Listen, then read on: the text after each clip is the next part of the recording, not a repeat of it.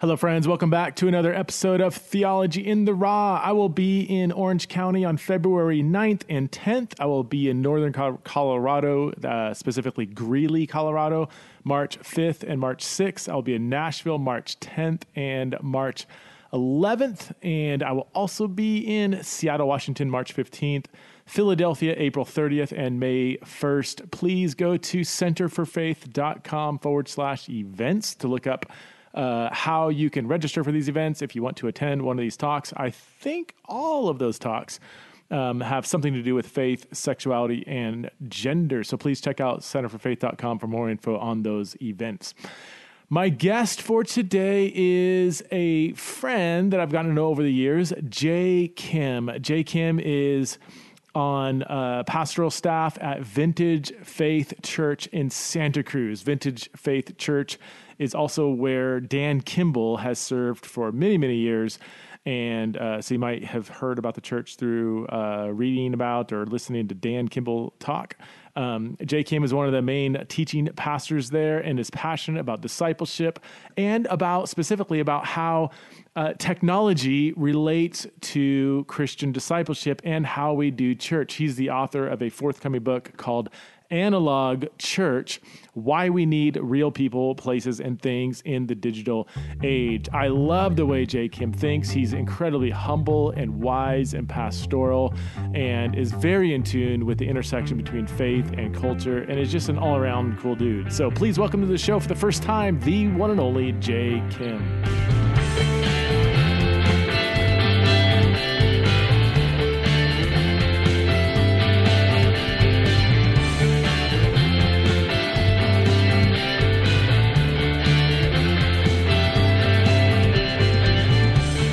I'm here with my friend Jay Kim. As I said in the intro, Jay is a pastor, a writer, a speaker.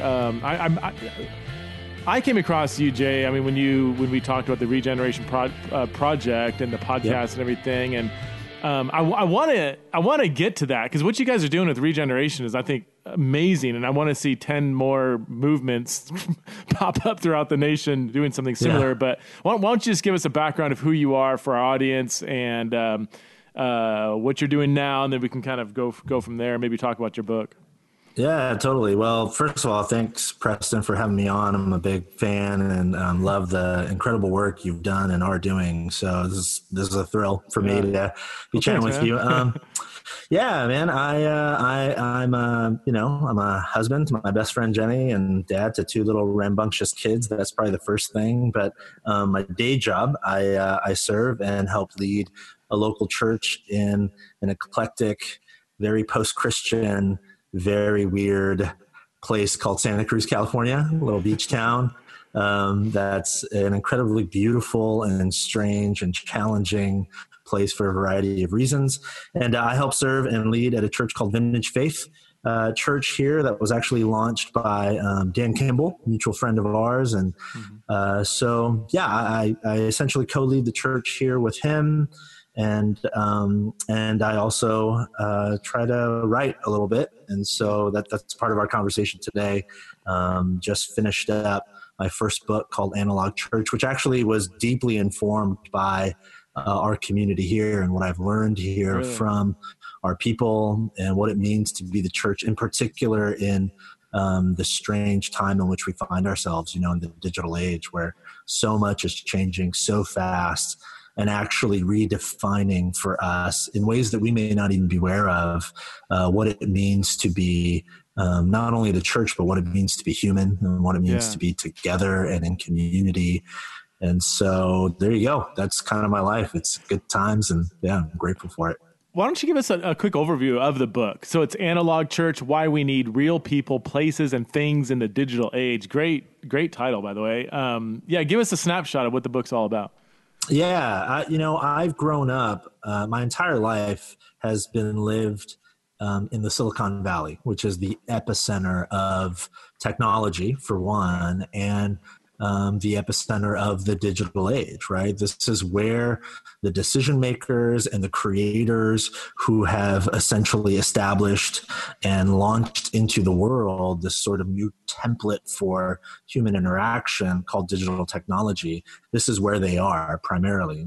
And, they're all over the world, but this is in many ways the epicenter. So I've grown up around it. And as a follower of Jesus and as a leader in the local church, I've seen in particular in recent years the intersection between the rising tide of the values of the digital age and how they are influencing and shaping, deconstructing and reconstructing our ecclesiology.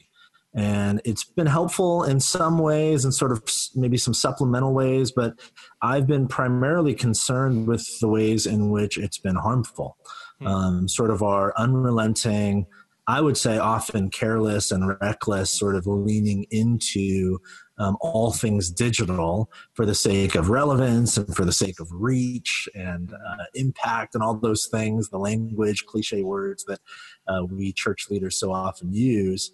I just don't think, at least on a wide scale, I just don't think we've been thoughtful enough about the subtle and maybe even not so subtle ways in which our digital proclivities are deconstructing and undoing what it really means to be the church. So I wrote this book to try to address that and to speak to church leaders first and foremost, and just Christians, followers of Jesus at large, to help us sort of reconsider and be more thoughtful in our engagement with digital technologies.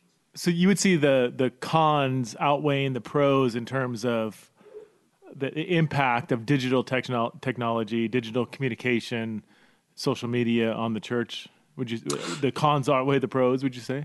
Yeah, I think so. I mean, what I'm not trying to say is, hey, let's become Luddites and get rid of all digital technology. I mean, you and I are chatting right now, thousands of miles away because of digital technology, and people are listening to this because of digital technology. Right. So I am a fan and a supporter of digital technologies. I think more so than pitting the two against each other, digital versus non-digital, what I'm interested in is placing all things in their proper place, right? Mm-hmm. So I'm more interested in putting digital technologies in their appropriate place. And I think what's happened often in the local church, and we can get into this in as much or as little detail as you want, but I think we've misplaced digital.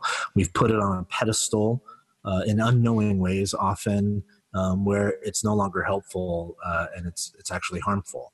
Huh. So that's what I'm trying to get at. I'm not saying, hey, get rid of your phone and your laptop and go live like the Amish, Right. But I am saying, what are some ways in which we've leaned into digital that are actually deconstructing for us our understanding of what it means to actually be the church?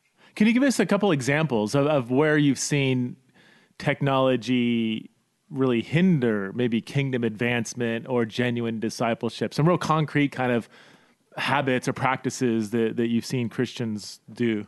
Yeah, absolutely. Well, I get into a lot of this in a variety of ways in the book, but I'll just give you one that's sort of probably the most, hot topic, hot button issue when it comes to church leadership. And that would be like the rise of video venues, and video teaching and online church and that sort of thing. Yeah.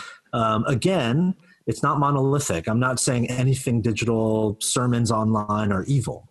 But I think what we've seen in recent years, particularly in the megachurch movement, but then bleeding from the megachurch movement even into smaller churches, medium-sized churches, and even small churches, where there is this sort of reckless abandon toward the way we're going to grow, the way we're going to expand is to put our most gifted communicator in as many places simultaneously as possible. So because we have these digital technologies, let's videotape the person. It's not even tape, right? It's like video, digital video, the person and just put that sermon in as many rooms throughout our city and country and even world for some churches as possible, and call that the gathered church.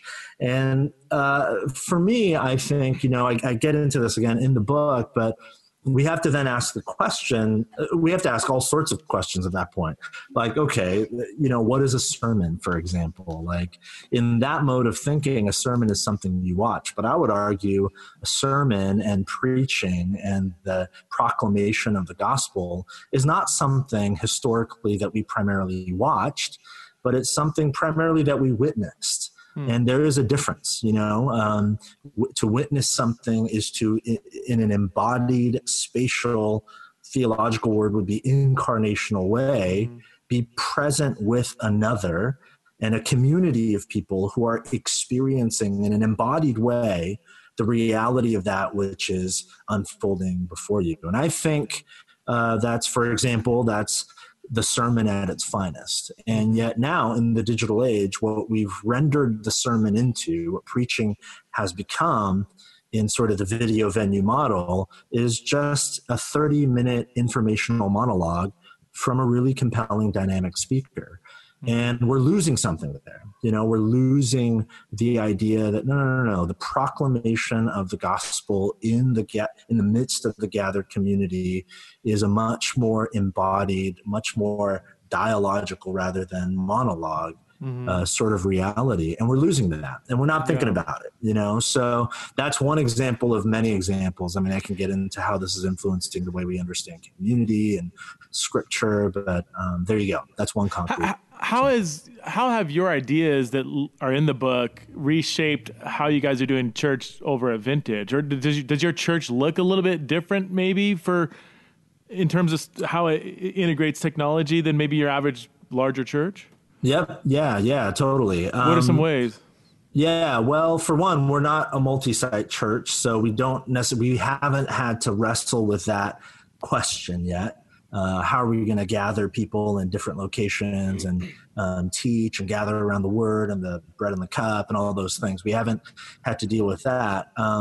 But we have talked about it. If we ever moved into that model, which is something we've explored, we would certainly lean into the development of, and we're doing that now regardless, the development of multiple communicators and multiple leaders who can be, again, embodied in that particular geographic location with that particular people to truly lead and guide and serve and pastor them. But I think, a more general, broad way of sort of differentiating what we're at least trying to do here at Vintage Faith Church in Santa Cruz is, if you walk into our church, I think viscerally, one of the differences you would feel or experience, at least in a worship gathering, I mean, our church is so much more than our Sunday gatherings, but at least in a worship gathering is, and these might not be the words you use, but they would be the words I use to describe maybe the difference you might feel in many, I don't want to say all or even most, but in so many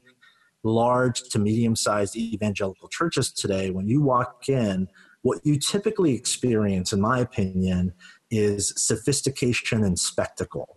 The latest and greatest in technological advancement, whether that's sort of the level of video or the lighting or, the tens of thousands of dollars worth of sound system equipment, whatever it is. And I'm not saying that stuff is bad. I think what you would experience being emphasized here, though, isn't sophistication and spectacle, but rather creativity, artistry, and hopefully an invitation to participate. So we gather in 1938 red brick Presbyterian building.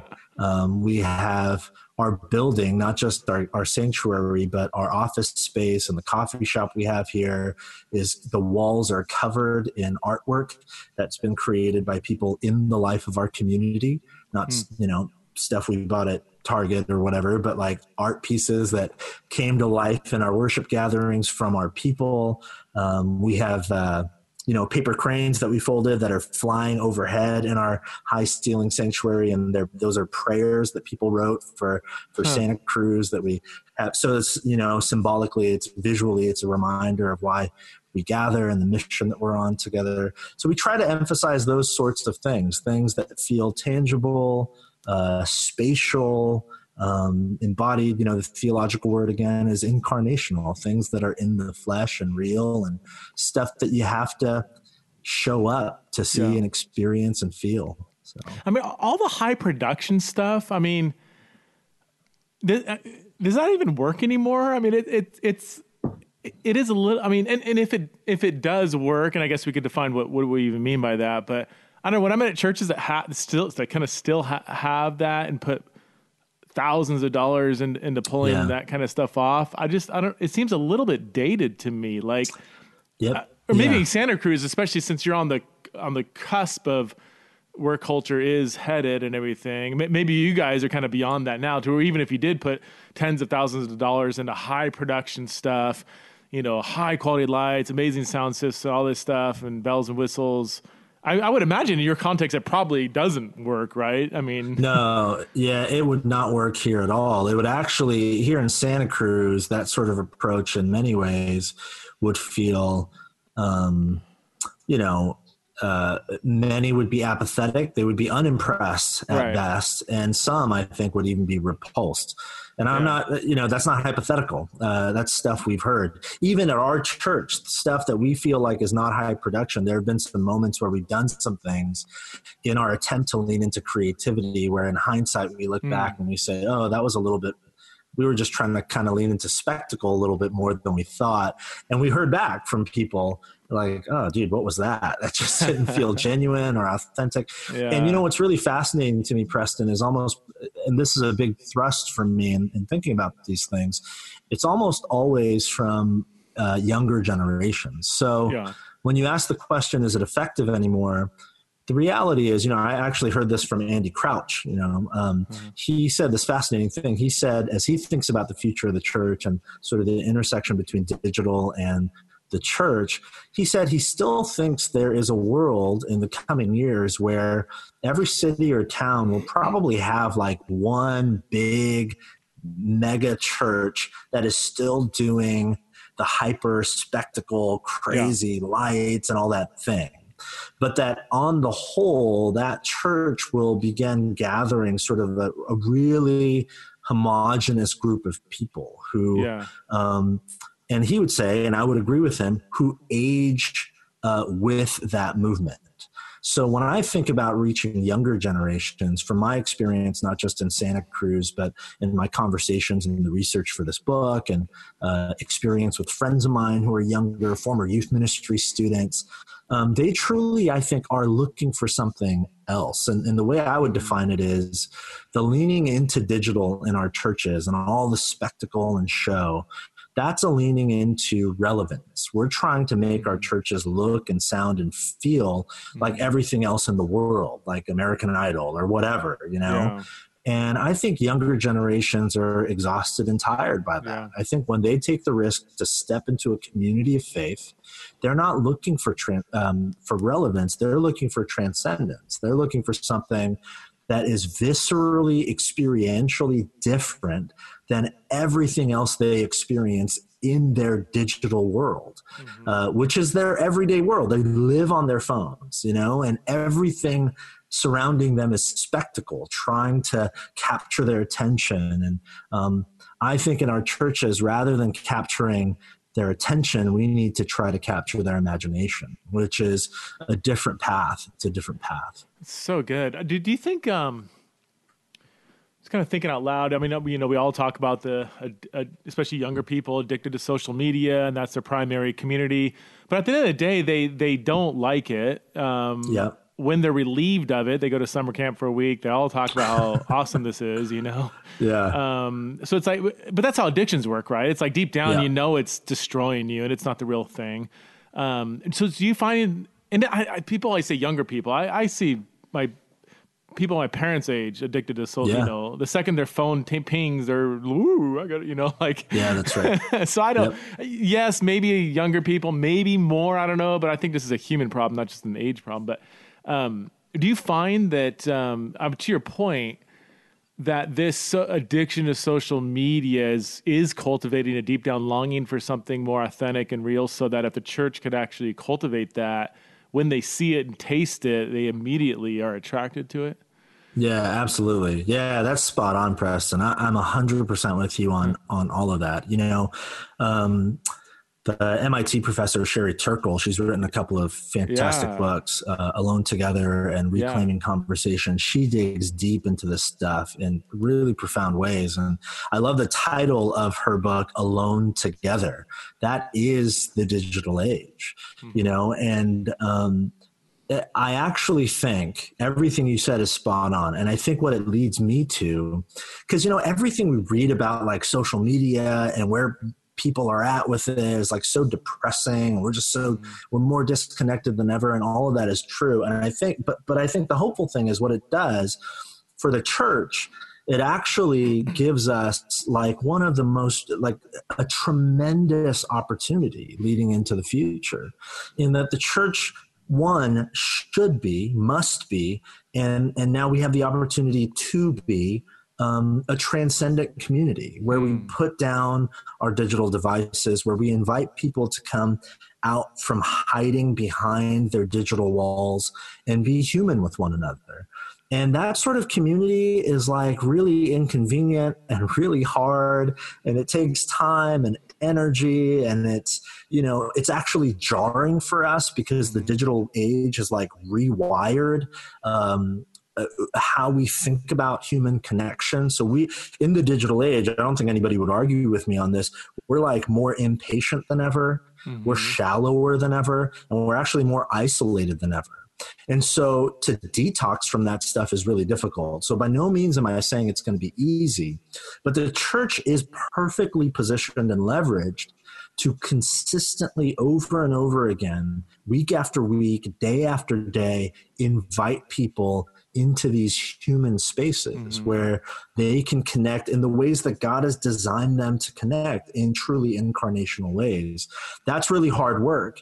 And we are going to subvert that work the more we as church leaders just lean into digital. So the more we say, you know what, everyone's on Instagram, so let's just put all of our energy on being really present on Instagram. I'm not saying your church shouldn't have an Instagram. Our church has an Instagram. But the way we think about our Instagram and all of our social media is that it is a place to exchange information. Hmm. But we also believe that the exchange of information is not primary. It's an initial exchange. What we're really after is the exchange not of information, but the exchange of presence. Hmm. And that can't happen on social media. Yeah. And so even in the exchange of information, we're inviting people to show up to exchange not info, but to exchange presence, which is Hmm. hard. And we admit that. But the invitation is open and it's constant. And I think that's really important for us as church leaders to do, particularly in light of social media. This is, I mean, it seems that churches often are, we always say the church is kind of behind culture. Culture's 5 years ahead, and then the church kind of gets onto something, and then they kind of follow in suit. And again, I don't have like a study to go off of or whatever, but just anecdotally, it just seems that the church is kind of blindly following culture. And I mean, it kind of was exactly what you just said. Like, culture is so social media focused, which becomes Mm-hmm. very polarized, and you throw in politics and all that and Yep. everything, or just the latest and greatest and celebrity driven this and celebrity driven that. And then the church seems to have like a baptized version of all that. Yes. But I just feel like all that stuff is kind of collapsing in on itself. And we know, anxiety, depression, suicide rates are through the roof with Yeah. teenagers. It's been linked to, at least, if not caused by, social media addiction. Mm-hmm. And what a great time for the church to be holistically and comprehensively countercultural. Yeah. Because at the end of the day, I think people are really longing for that. They're longing for less outrage, more nuance, thoughtfulness, more sustained, embodied, authentic relationships. And when the Yep. church just kind of follows the latest cultural trend, I don't know. And I just, okay, here's another question, I guess. In your book or even in your church, do you provide some avenue for helping people, like discipleship in social media use? Mm. Let me, I guess, quickly. I mean, I've talked to some really amazing godly leaders who all kind of say, yeah, my teenager totally addicted to social media and I don't know what to do, and I'm like, man, how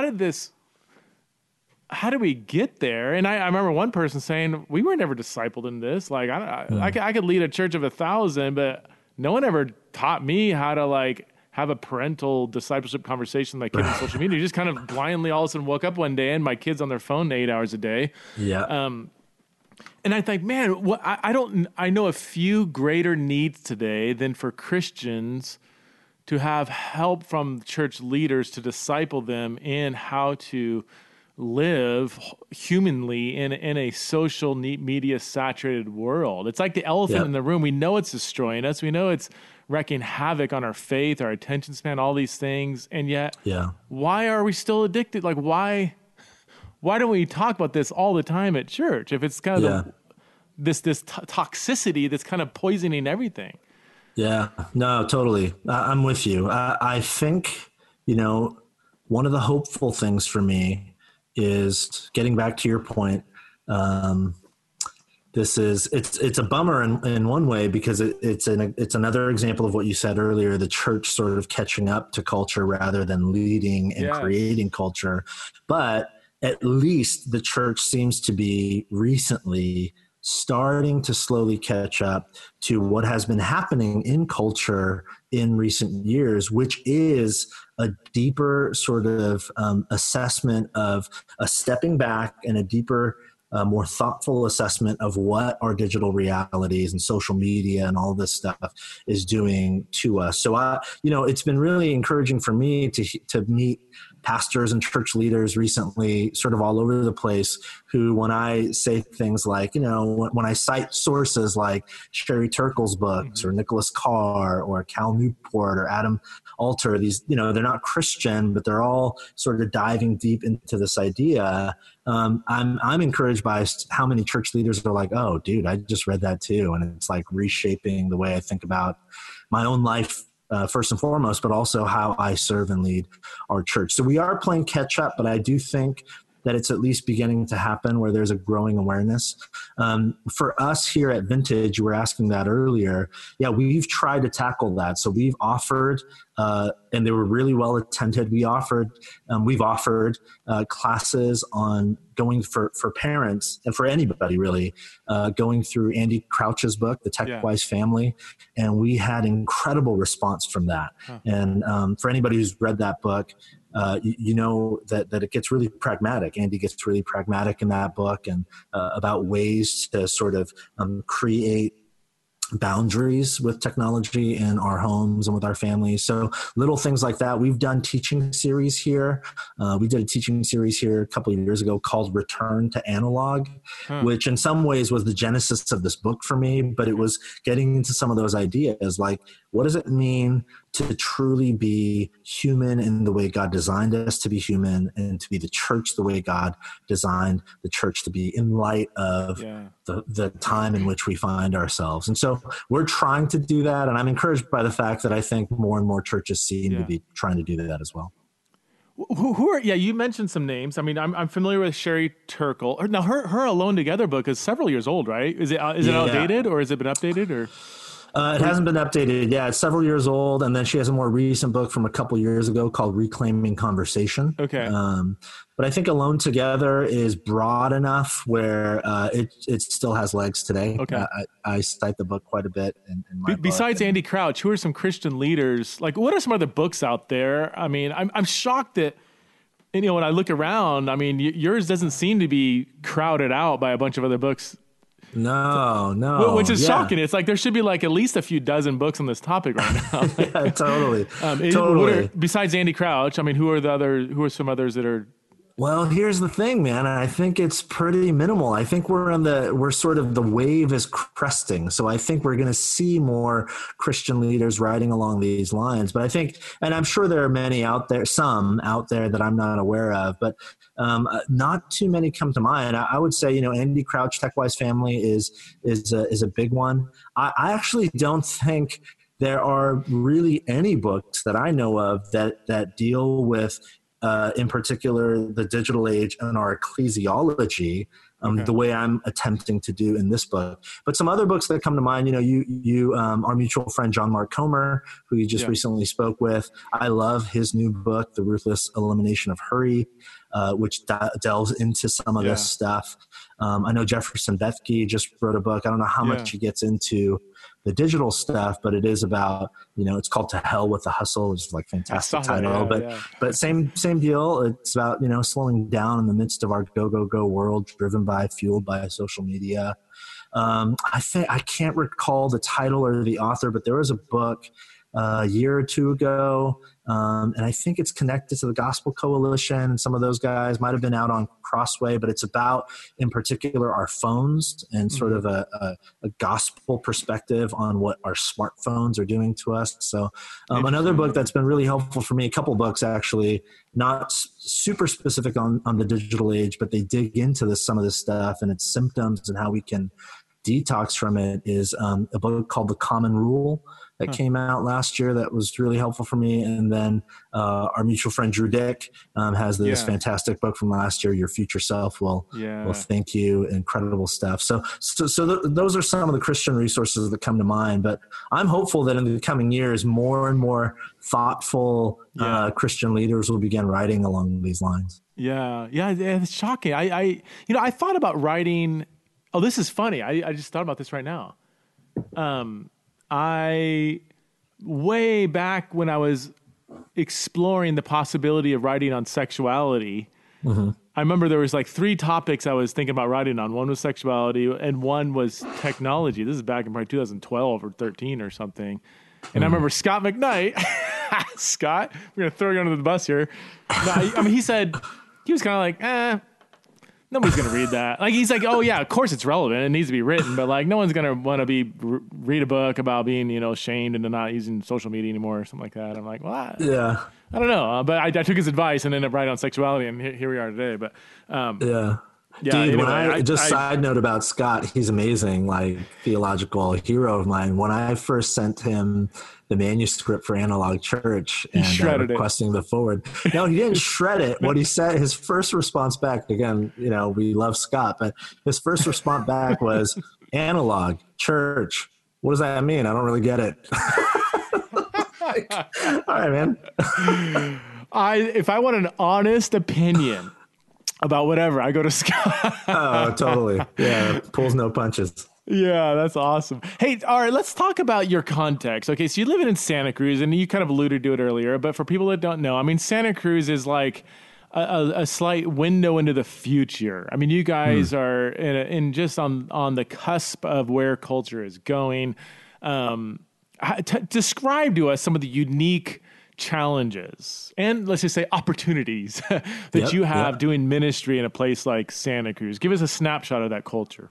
Yeah, absolutely. So for people who don't know, Santa Cruz is an eclectic, artsy, spiritual but not religious beach town on the coast of Northern California, just about 30 minutes south of Silicon Valley. So it's really interesting. It's not physically an island, but people call it the island of Santa Cruz because the short little 30-minute drive from like Google, Apple, Facebook takes you into literally like a totally different world. Yeah. And it's really strange. So, Santa Cruz is, again, it's really eclectic. It's really artsy.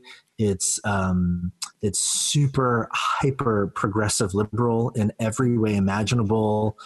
In 2016, you could not drive more than 30 seconds without seeing Feel the Burn posters somewhere. And so that tells you a little bit of the politics of Santa Cruz. I'm not saying, one way or the other, but it gives you a picture.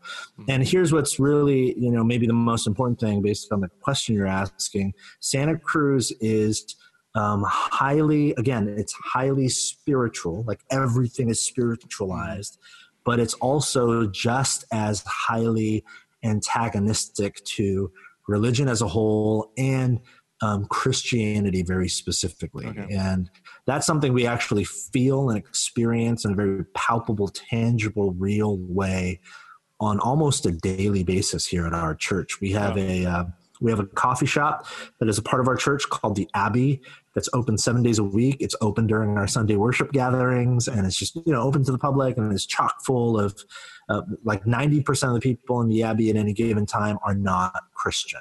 And but it's connected to the church building, right? Or it's on the property, and the people aren't turned off by that? Totally. No. Yeah. And most people know that it has some connection to the church. It's a ministry of our church. What that does is this happens all the time. Probably on a monthly basis, we'll get some email or some message on our website asking if the Abbey is connected to a homophobic, bigoted church, and sometimes they'll cite things that Dan Kimball wrote like 10 years ago, take it totally out of context and say, look at this, you guys are bigots and we're going to boycott you. And that kind of thing happens all the time. And they almost always lead to, hey, there's a misunderstanding. We love you. Let's grab coffee. We love to buy you a cup of coffee. So therein lies both the challenge and the opportunity. We get to sit with folks who have one particular caricature of what it means to be a Christian, and hopefully we are imaging God in a different way without compromising what we believe to be historical Orthodox Christian faith. And that's a challenge, and it's a balancing act, and we feel like we're walking on a tightrope all the time, but it's super exciting. And most of those challenges, clashes, tensions, do the majority surround questions of sexuality? Is that largely what ends up coming up? I'd say like 80%. Surround sexuality. Yeah. Yeah. I mean, your work has been super helpful actually for us along those lines, and the resources you put out there.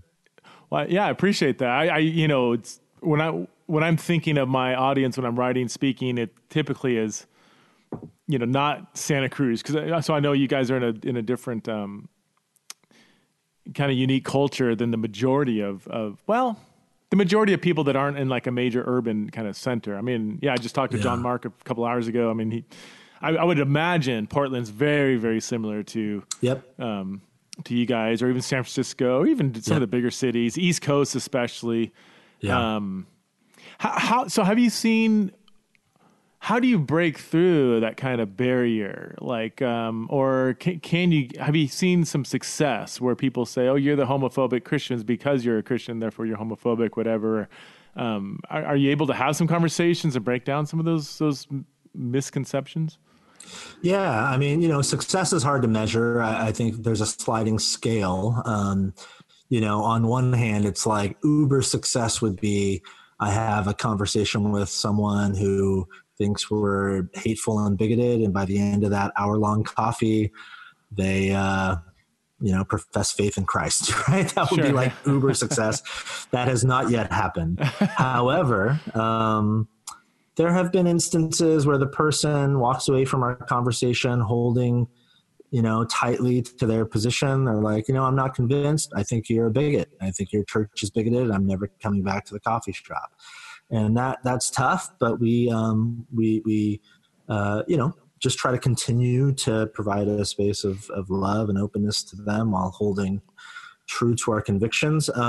But that's actually rare. I'd say most of the time, this has been a fascinating sort of learning experience for me.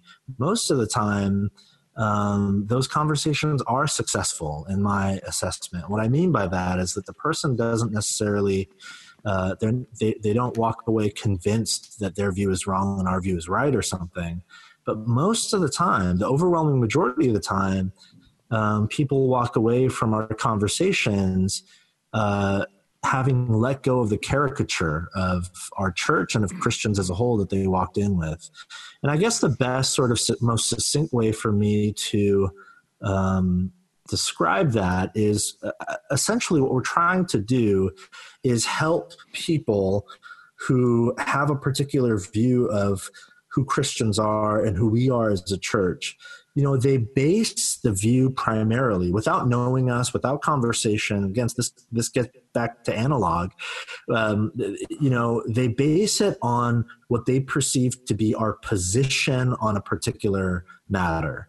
And when we get face to face. And when I can buy someone a cup of coffee and ask them their story and show them that I care first and foremost about them as a human being, and that there is primarily the ethos here is love while still holding to our convictions, what usually happens is they become convinced not of our position, but they become convinced that our posture is not what they thought it was. And usually without human interaction, the caricature is built on their understanding of our position on a particular topic, and then they assume our posture toward them in the world is driven by that position. And to deconstruct that has been the most beautiful thing for me, those experiences where they realize, I disagree with this church or this person on this topic, but man, their posture is not what I thought it was. They're actually kind and generous and loving. And I think that's been success to me. If that can sort of push them along on their journey of faith, hopefully, where they see Jesus and they see his followers in a new light, I think that's a win. That's a kingdom win. So we try to do that as often as possible. Curious, in your experience, the ones that are, maybe begin very hostile with all these kind of assumptions about what you guys believe. I'm curious, specifically with the sexuality conversation, would most of them be actually like gay or straight? Like, are these allies or? It's a miss. It's a mix. Okay. Yeah, it's a mix. I'd say it's probably a 50-50 mix. Okay. Yeah. So it runs the gamut. Yeah. And as you know better than I do, it's it is truly a gamut. There's so many different, even growing, increasing sort of identifications. And so that keeps us on our toes too, so that we can be sensitive and informed in our conversations. It's a gamut. Yeah. Yeah. Yeah. Cool. And so your role at the church, you're one of the primary teachers, right? You teach about 30-40% of the time, or? No, I teach probably 50-60% of the time. And then Dan Kimball, who's an incredible communicator, obviously, and author and church leader, he teaches, we teach almost the same, but he teaches probably a little bit less than me. And that's by choice and design. Funny enough, he's spoken on every big stage you can imagine sort of in the evangelical world, but teaching, if you ask him, teaching is not actually like his thing. So I do a little bit more teaching than he does, about half the time. I've heard that's not his really main he would much rather write, right? Or is he more introverted and Yep. Yeah, that's exactly right. He'd much rather write, put out content, and he's an architect. He was actually an architect before he was a church leader, and he approaches ministry that way. Yeah, his greatest joy comes from architecting things, and so it's fun to watch him do that. He's incredibly gifted, obviously. Interesting. So you said you grew up in the Silicon Valley, or not in Santa Cruz? No, so San Jose and all over San Jose, the San Jose area.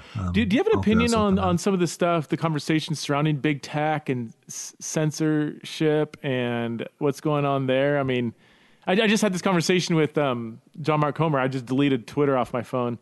Oh, really? Well, I check it a lot for news and whatever. And John Mark's like, it's not news. It's propaganda. Like they're just feeding you stuff which I kind of knew, but I mean, I'm like, you're probably right. Why go to Twitter for, this little echo chamber of a perspective, a slow trickle into my brain. But did you have any thoughts on that from a kind of inside the beast perspective a bit?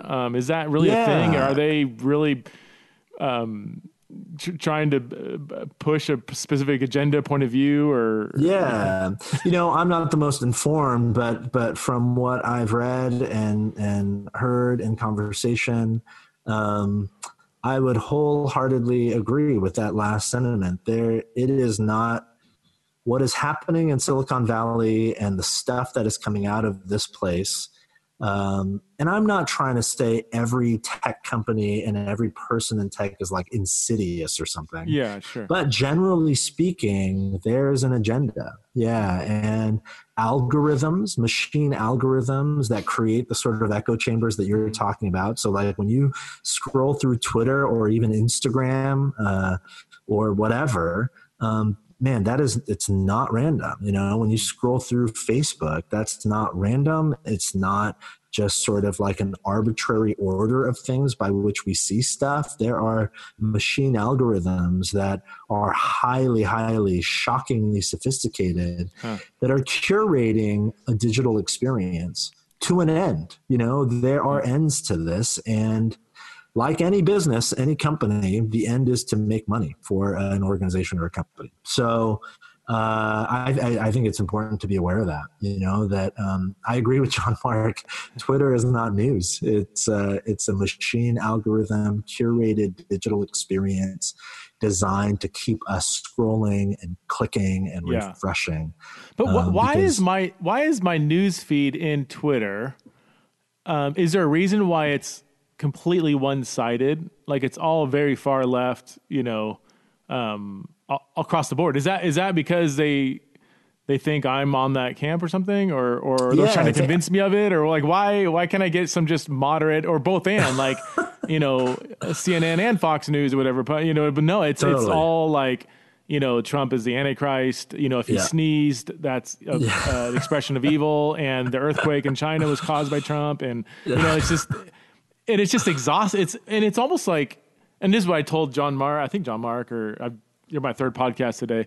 But it's almost like it's having a reverse effect. Like when everything is so one-sided on anybody, to the right, left, center, whatever, it's like, it almost makes me like sit back and say, well, that can't be true. Like you got to be making some stuff up. And then when I do a little digging, I'm like, you kind of fabricated this and twisted that. And I don't know. So is all Twitter news feeds far left, or is it they're trying to, or they think I'm of that camp and that's why I get it? Or Well, again, I'm not the go-to source here, but from what I know and have read in conversations, again, it comes back to the algorithms that are trying to curate your experience in such a way that they can monetize as best as they can. So it's all, from what I understand, it is primarily based on getting you to continue scrolling, continue clicking, continue to look, continue to have you come back over and over again. You know, there's fascinating research.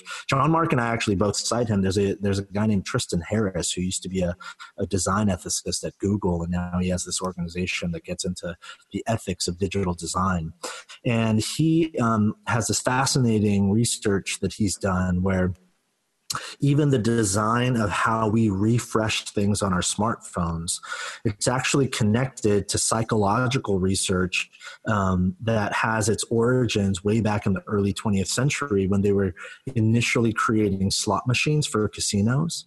So if you think about a slot machine, you know, typically now they're digitized now and a lot of them are buttons. But if you think about a classic slot machine, like in a casino, you walk in, you sit at this machine, and what do? You pull down on a lever, you let go of the lever pops back up, and then something on the screen or in front of you spins, right? And then the spinning stops and it gives you some sort of variable reward. Well, it's not random that the mechanism by which we refresh our screens is to pull down, release the lever, and then there's a spinning little thing, and then something pops up. Maybe it's the red button saying you have a new notification or a new like or a new news story or whatever. That's not random. It's not random that almost every application you have on your smartphone refreshes that way. It's actually based on a psychological research of how the human mind works to get us most addicted. So again, that's an example of the fact that it's not random.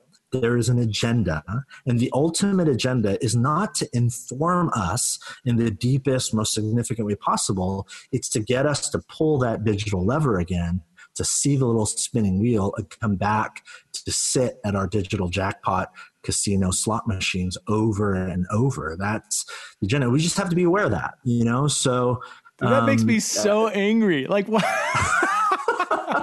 Well, at that's real, man. myself and at other, how did somebody smuggle a crack pipe into my pocket and tell me That's it's good exactly for right. me? Like, how did I allow that to happen? And how dare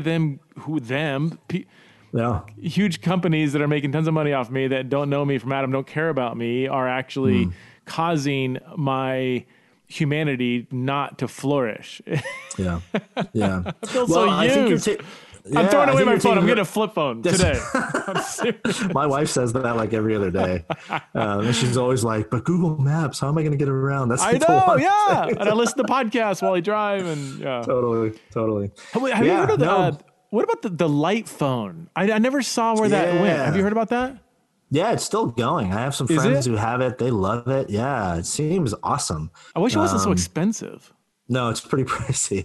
I think in their early phases. So, it's pretty Yeah. pricey. Hopefully, if they can sort of scale it a little bit more. It We gets need a more fun. billion-dollar philanthropist to subsidize it. Like, what if that thing was like 100%. $20 a pop or something? Which I understand. I mean, I understand how things cost money and whatever, but that's just such a good thing for humanity. And I think a lot of people would actually get it. Like when I've seen them talk and everything, I see people get excited because they know they're enslaved and they want freedom. Absolutely. Yeah, absolutely.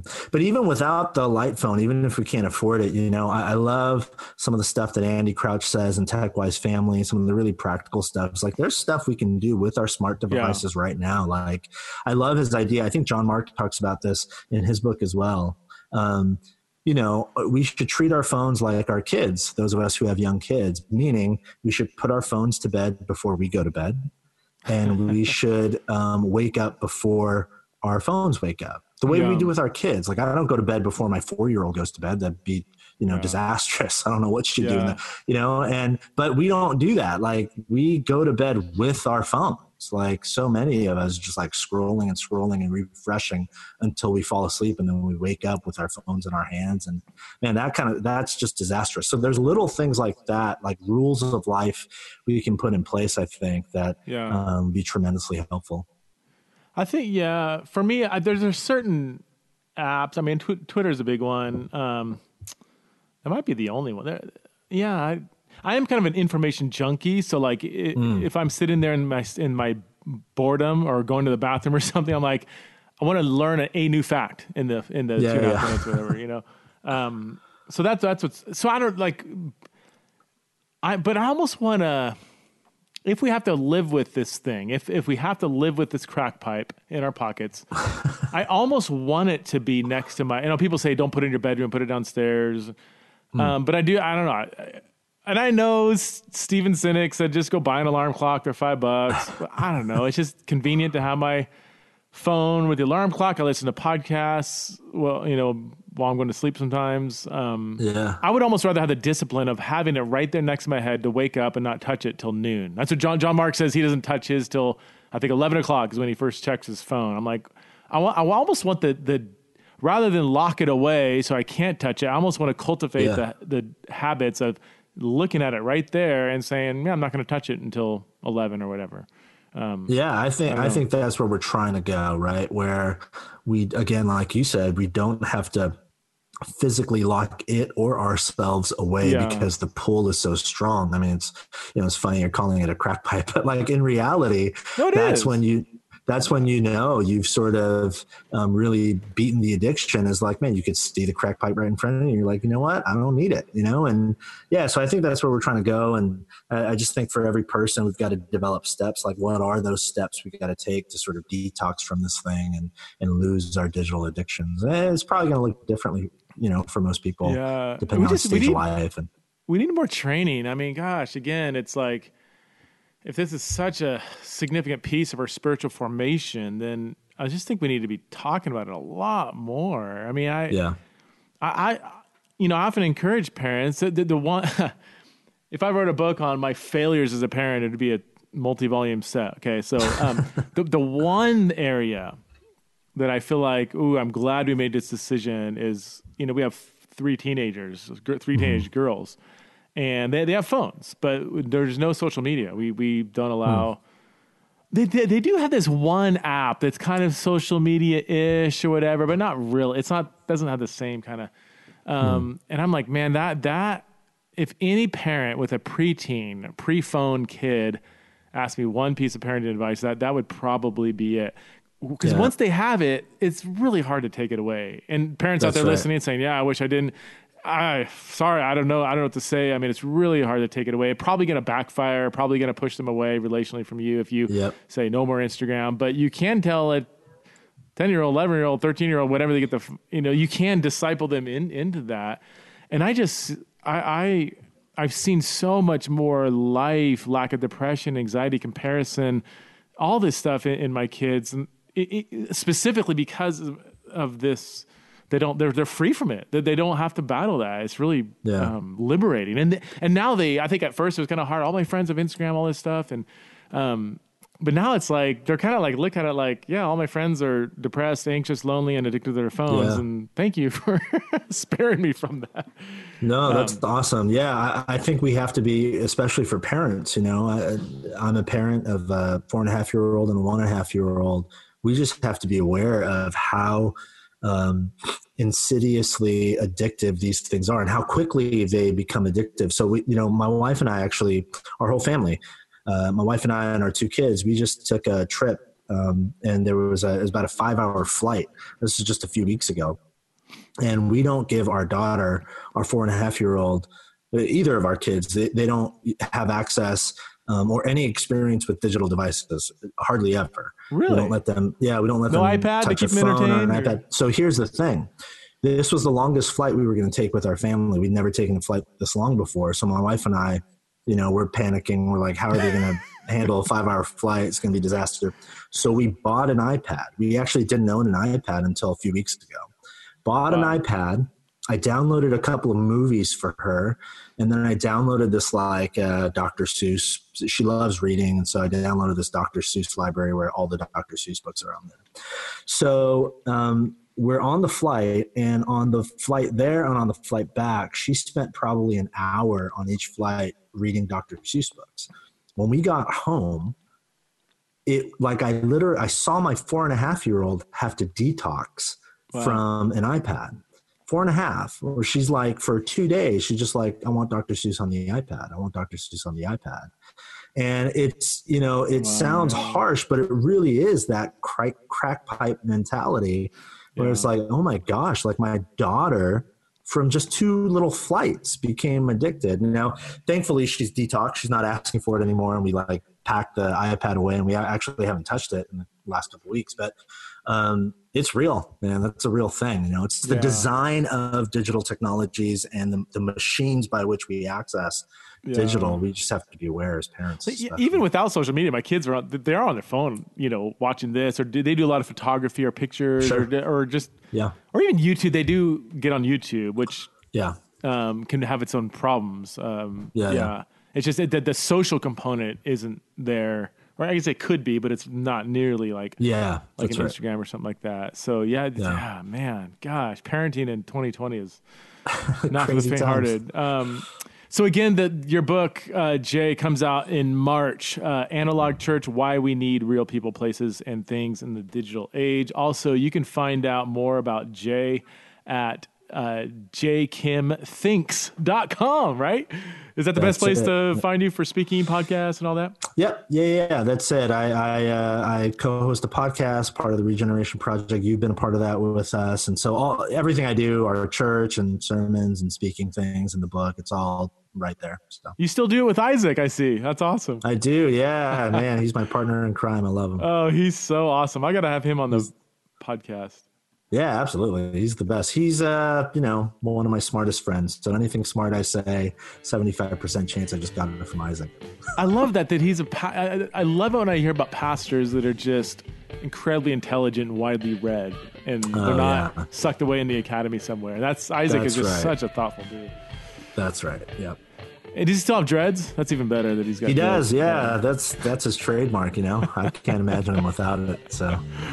Oh man, Jay, thanks so much for being on the show. I really appreciate it, man. Preston, thank you so much.